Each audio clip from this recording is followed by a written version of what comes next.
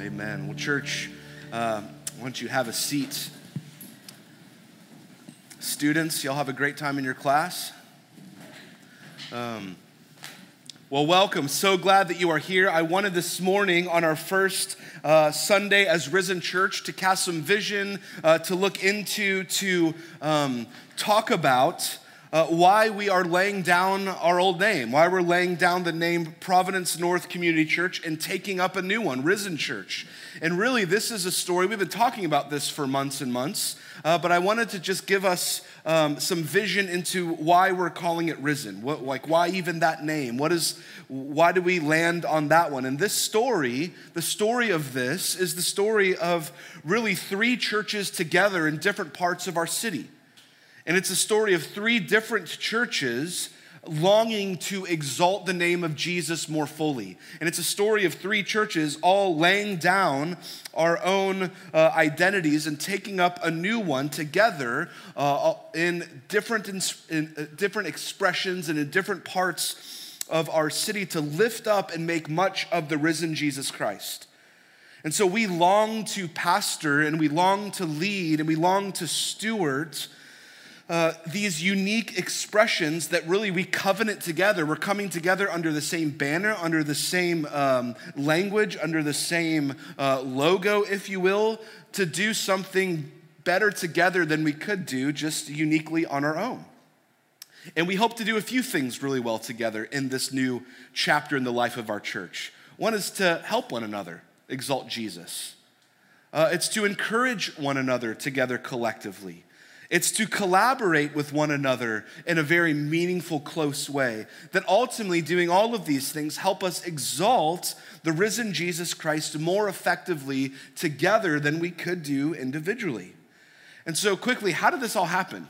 Where did this all start? What was the genesis of all of this? Well, about a year ago, we were praying as pastors together, just locally, under the names of our own individual churches, about how can we do something meaningful? How can we are for one another, we love one another as pastors and local leaders, but how can we do something meaningful that will help catalyze the gospel even forward even more than we could do on our own? How can we even help overlap with different ministry programming, that we can share giftings that help edify and encourage and lift up the name of Jesus together? How can we take our church planting dollars, because we're a church planting church and they're a church planting church, and can we bring them together in a focused effort to help catalyze more new works of the gospel collectively together than we could do just apart?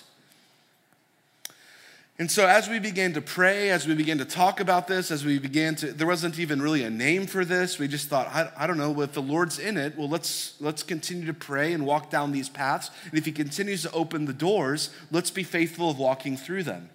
And that's what we've been doing really the last year. And God has been opening doors. God has been aligning vision. God has been aligning hearts. God has been aligning a lot of things to see this all come to fruition. And it's crazy that these three churches that just 5 months ago all had different names and were all doing different things. And so Risen Church Northwest with our friends in Cyprus, they're worshiping Jesus right now as we speak, although I think their outdoor service got canceled, so they had to move it inside. They 5 months ago didn't have this name. There's another church down in the Copperwood area that didn't have this name, that their church was falling apart in a lot of ways. They had some people leave, and they were longing for the gospel to still be preached in this church building, and so they found really this collective, and they said, we want to plant one of these in this building. And so that church will be launched as Risen Church in about 12 to 18 months. And Michael, who is going to be pastoring that church, just moved from North Carolina. He and his family. He's going to be preaching here next week.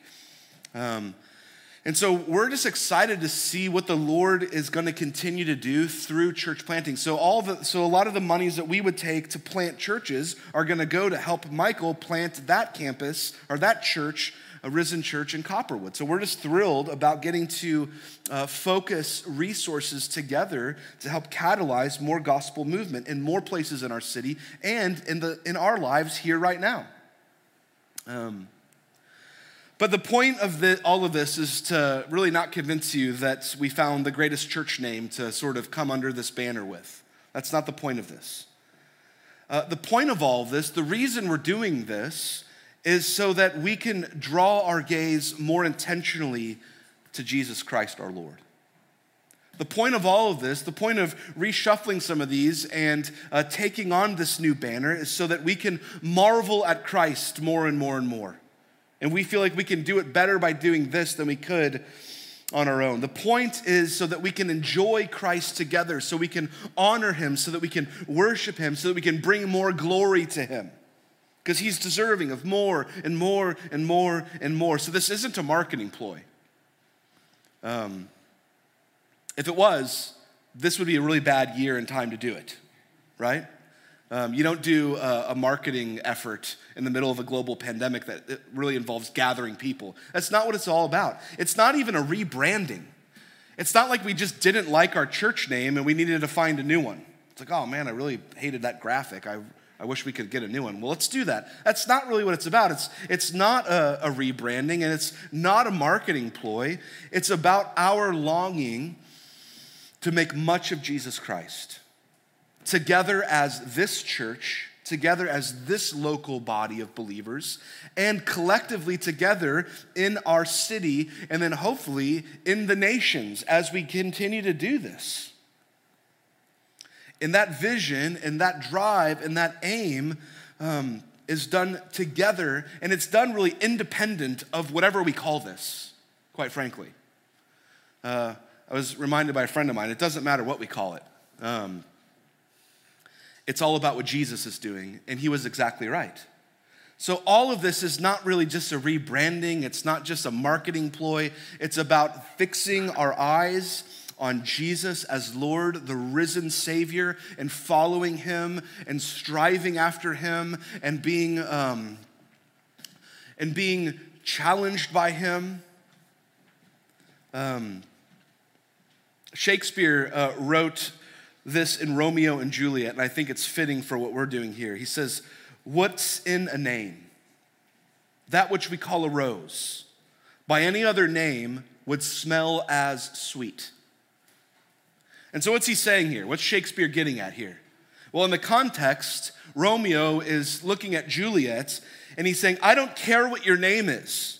I don't care that you have a last name that my family won't let me get close to you. I don't care about that. All I know is this is who you are, and whatever name I call you, you are sweet, and I long to be near you. That's what Romeo is saying to Juliet. A rose still is a rose because of how it smelled, even if it's called something else, right? The Bible says something similar of all of us as believers, as Christians. 2 Corinthians 2:15 says, "For we, you and I, are the aroma of Christ to God." We are the aroma of Christ to God. So in a sense, my friend was right. It doesn't matter what we call this church, quite honestly. It's really about the sweetness of being part of this body that makes us who we are, right?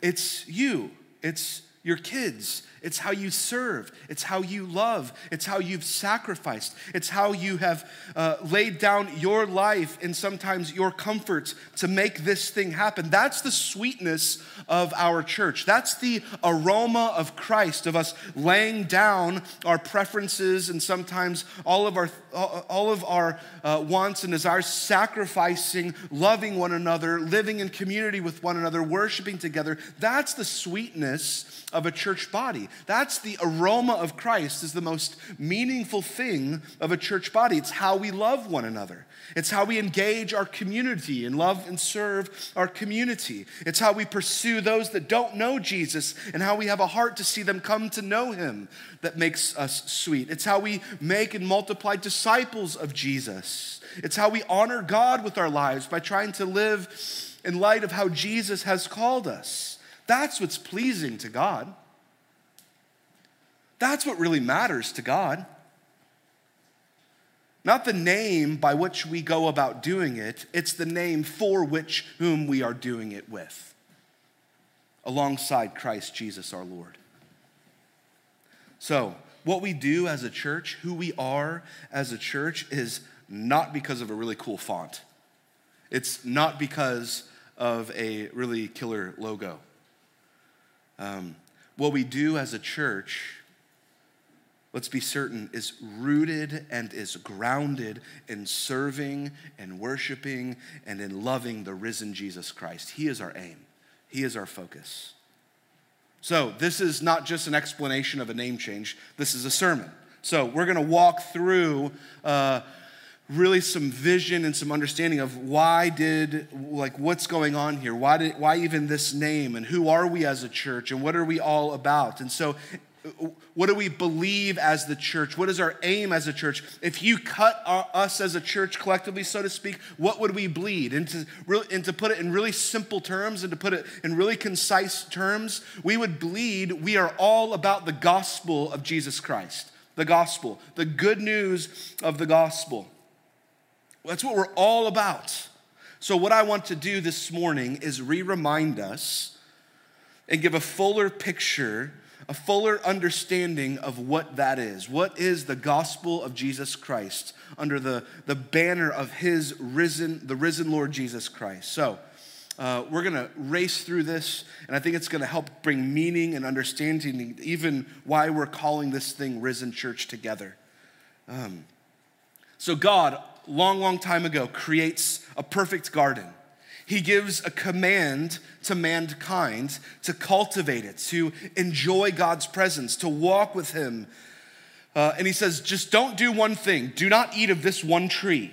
The next chapter, typical of humans, they did the one thing they weren't supposed to do, right? They ate of the tree. And so from that point forward, in Genesis, Adam and Eve, were born into sin. And in fact, the Bible says that our identity from that point forward is found in being in Adam. We are in that same. We inherited that same sin nature passed down to us from our first father, Adam. 1 Corinthians 15:12 tells us that in the Bible. For as in Adam, all die. When he ate of that fruit, that's the first time death entered the picture of humanity. And that's why you and I have inherited that from our Father. So that's the bad news. That's the really bad news that sets up the story of the Scriptures. We also read in Romans 5:12, therefore, just as sin came into the world through one man, Adam, in the garden, and death through sin, so death spread to all men. The Apostle Paul says, this is what we've inherited. Because Adam did that in the garden, that is now our fate as well. And so now, this unfolding drama of God's purpose and God's plan for the world begins, and that's the story of the Scriptures. That's the story of redemption. We have this big, huge problem. We have this massive problem, and the Bible calls this problem sin. But God, in His mercy, had a plan. God, in His great mercy, had a plan. And the second person of the Trinity, who is also found in Genesis, came from heaven, was fully God, and He came down that first Christmas that we celebrated just a few weeks ago and became fully man and fully God. Hebrews 1:3 says this, Jesus is the radiance of the glory of God, and catch this, the exact imprint of His nature, of God's nature. So Jesus, the second one of the Trinity, is the exact imprint of the nature of God, and He came down to earth to be with humans. And He lived a perfect life. He was sinless, the Bible tells us. And we can look at the life of Jesus through the pages of the Holy Scriptures, and we can see and know what God is like, exactly what He's like. We can know God's character. We can know God's nature by looking at Jesus and how He lived. To see God, we look at Christ. And so, knowing that, if we were to stop right there, we have this amazing model. We have this amazing example. We have this amazing window to look into what God is like and how he would live if he were here on earth, because he lived a perfect, sinless life. He did it. So Jesus is this wonderful example to look at, right? But there's a problem even with that.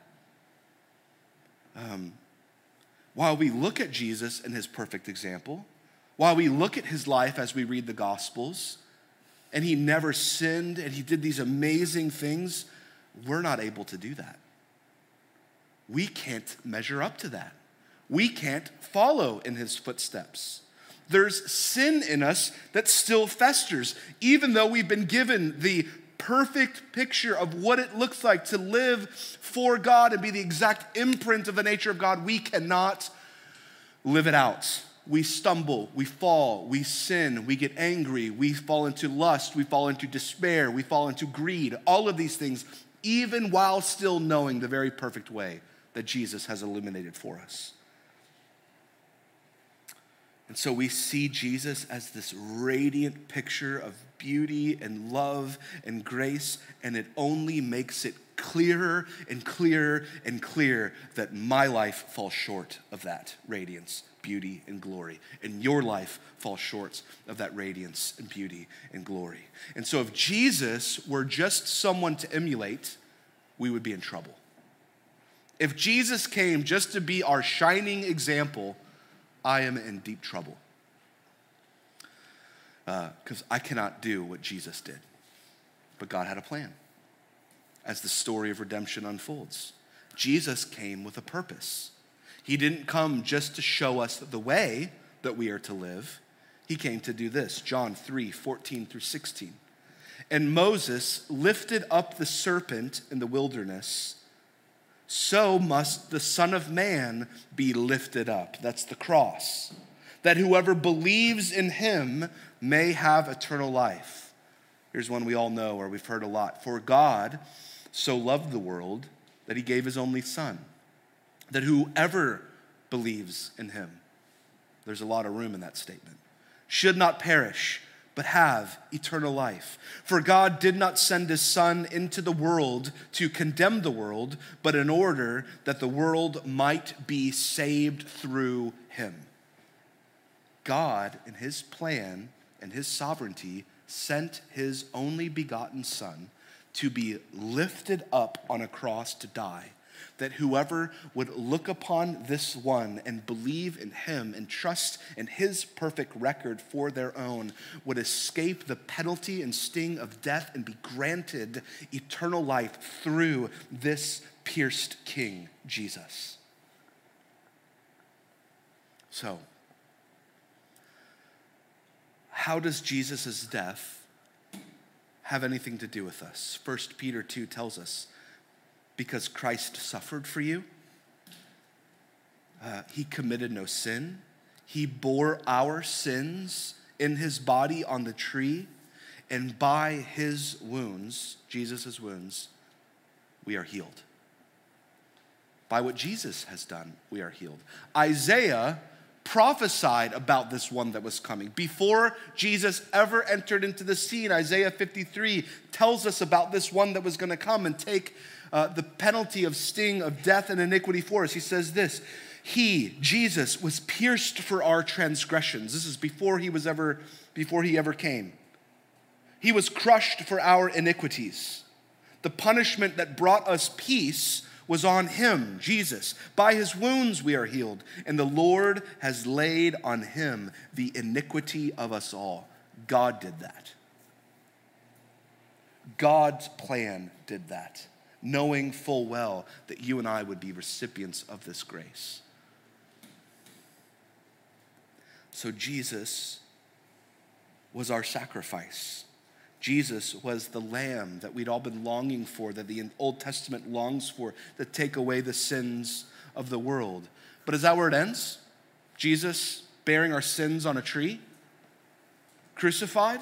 If we had a dead Christ, if we just had a Christ that died and was laid in a tomb, we don't have a Lord. We don't have a hope. We don't have a sacrifice that was accepted by God. Our sin was not actually paid for and atoned for. The good news of Jesus was that his death did something, but after his death, something amazing happened. And Paul teaches us this in 1 Corinthians 15. Listen to 3 and 4. For I delivered to you as of first importance. So that's a big statement. Paul's saying, hey, the things I'm saying to you right now that I'm about to say are of first importance. They are of primary importance. They are the things that you should know and treasure and be all about. So I delivered to you as of first importance what I also received. That Christ died for our sins in accordance with the scriptures. That he was buried and that he was raised on the third day in accordance with the scriptures. Paul says, these are of first importance. This is what it's all about.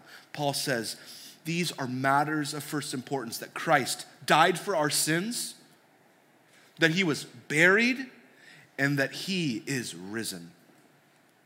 That he is risen. All in accordance with the plan and providence of God.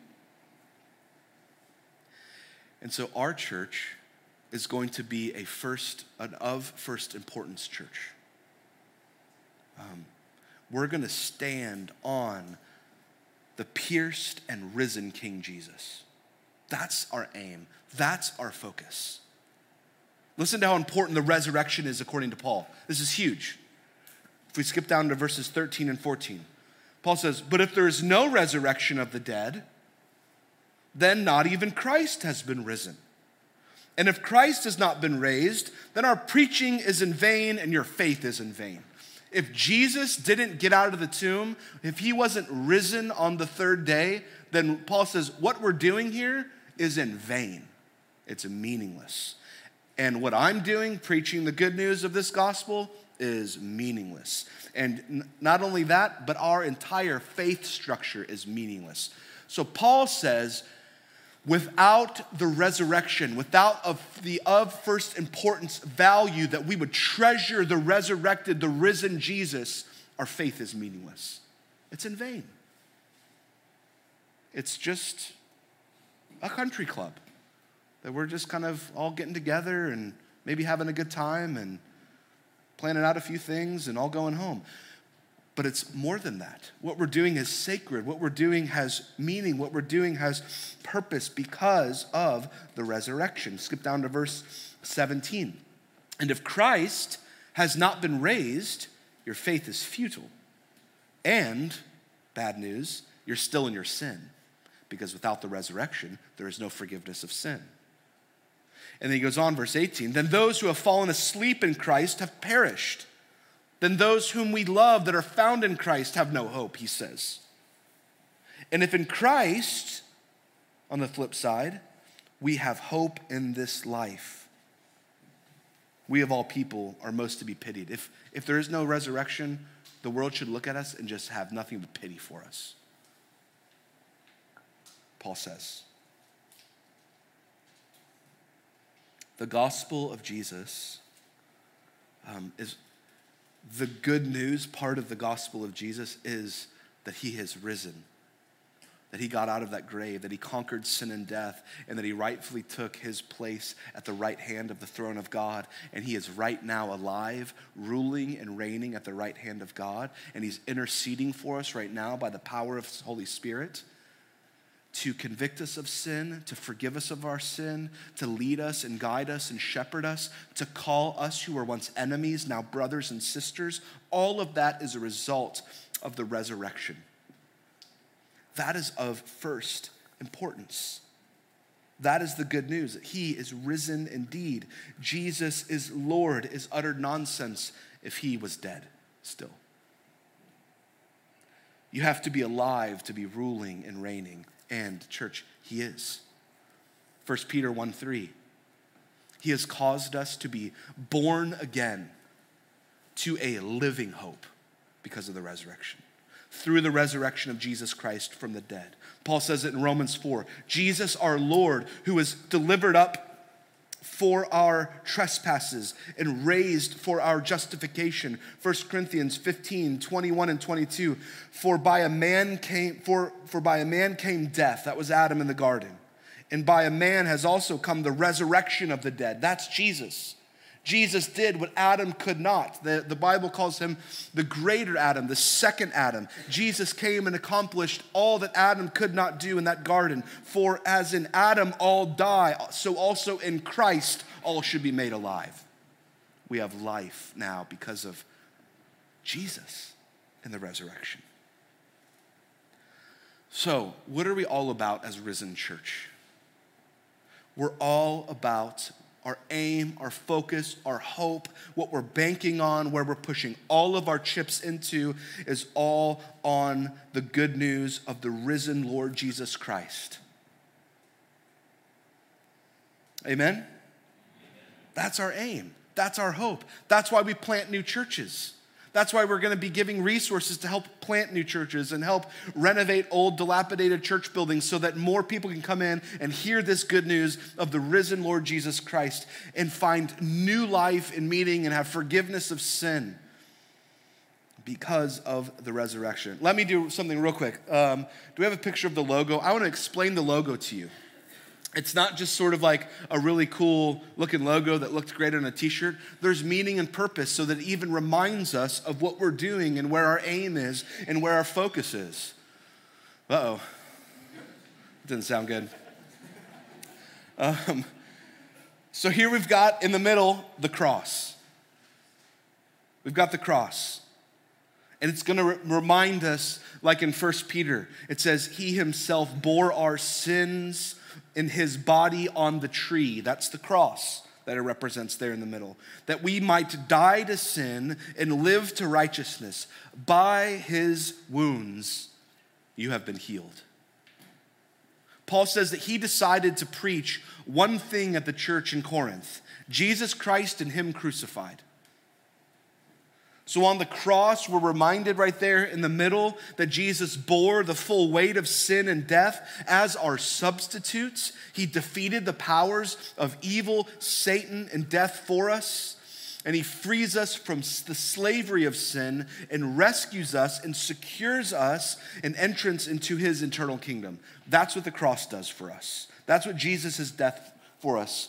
And that cross in the center reminds us of the cross of Jesus Christ. Now, in each corner, you see 4 more crosses. We're like, well, did Jesus die 4 more times? No, this is the Jerusalem cross. And the Jerusalem cross dates back to the 11th century. Early Christians would have recognized this cross. And it has a few different symbolic meanings, but the primary one that this symbolizes, and it's always in this 4 grouping like this. And the reason it's like that is because it represents the 4 corners of the earth. That we as Christians under the cross of Jesus Christ would take the message of the cross and resurrection to the 4 corners of the earth. That we would go out to all the places that don't yet know and love Jesus, and we would be faithful ambassadors of the gospel message to take the gospel to the 4 corners of the earth. So it reminds us of our mission. And it also reminds us that our faith is rooted and grounded in historic reality. In historic reality. That it happened in real events, in real places, in a real faith. And finally, all the lines surrounding it are symbolic of the resurrection life going forth. So we've got the cross at the center, that his body bore our sins on the tree, that the message of the gospel is going to go forth to the 4 corners of the earth, and our faith is rooted in historic Christianity, that the Bible is real, and that the resurrection hope goes out forth to the earth so that more and more people can know and love and worship Jesus. So even our logo, we hope, as we have been praying about this and coming up with all these different designs and all things, want us to remind us as a church of the things of first importance that Paul talks about. And we felt like that logo represented and reminds us of all the things that the Apostle Paul says, these are the things of first importance. Know these things, live for these things, press forward into all these things. And so we're not becoming a new church. Because you can't just become a new church because a church isn't a logo or a name, it's a people. And we're still a people of God gathered under the lordship of Jesus Christ. And what we're doing is just refocusing our mission and our vision, and we're locking arms with some other gifted and great people to say, let's do it together, and let's see the name and purpose of Jesus and the risen Lord be made manifest more effectively and with greater purpose and with greater drive and with greater passion than we could do it alone. And let's go, essentially. Let's get after it. So that's what we're doing. That's our aim. That's our hope.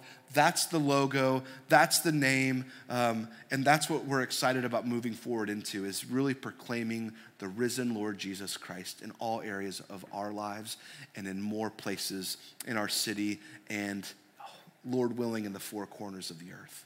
Let's pray together this morning. Father, we thank you that we are caught up in something bigger than ourselves.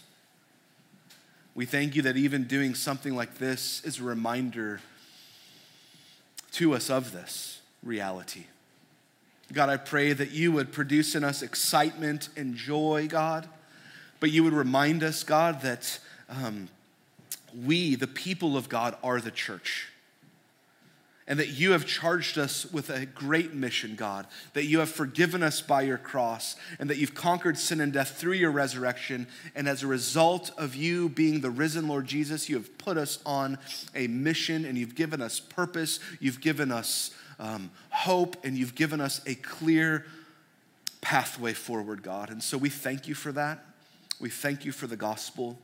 We long to lay our lives down on top of that which you say and be disciples of yours, God, because of all that you've done. We love you. We thank you, Jesus. It's in your powerful name we pray these things. Amen. Church, let's stand and worship him this morning.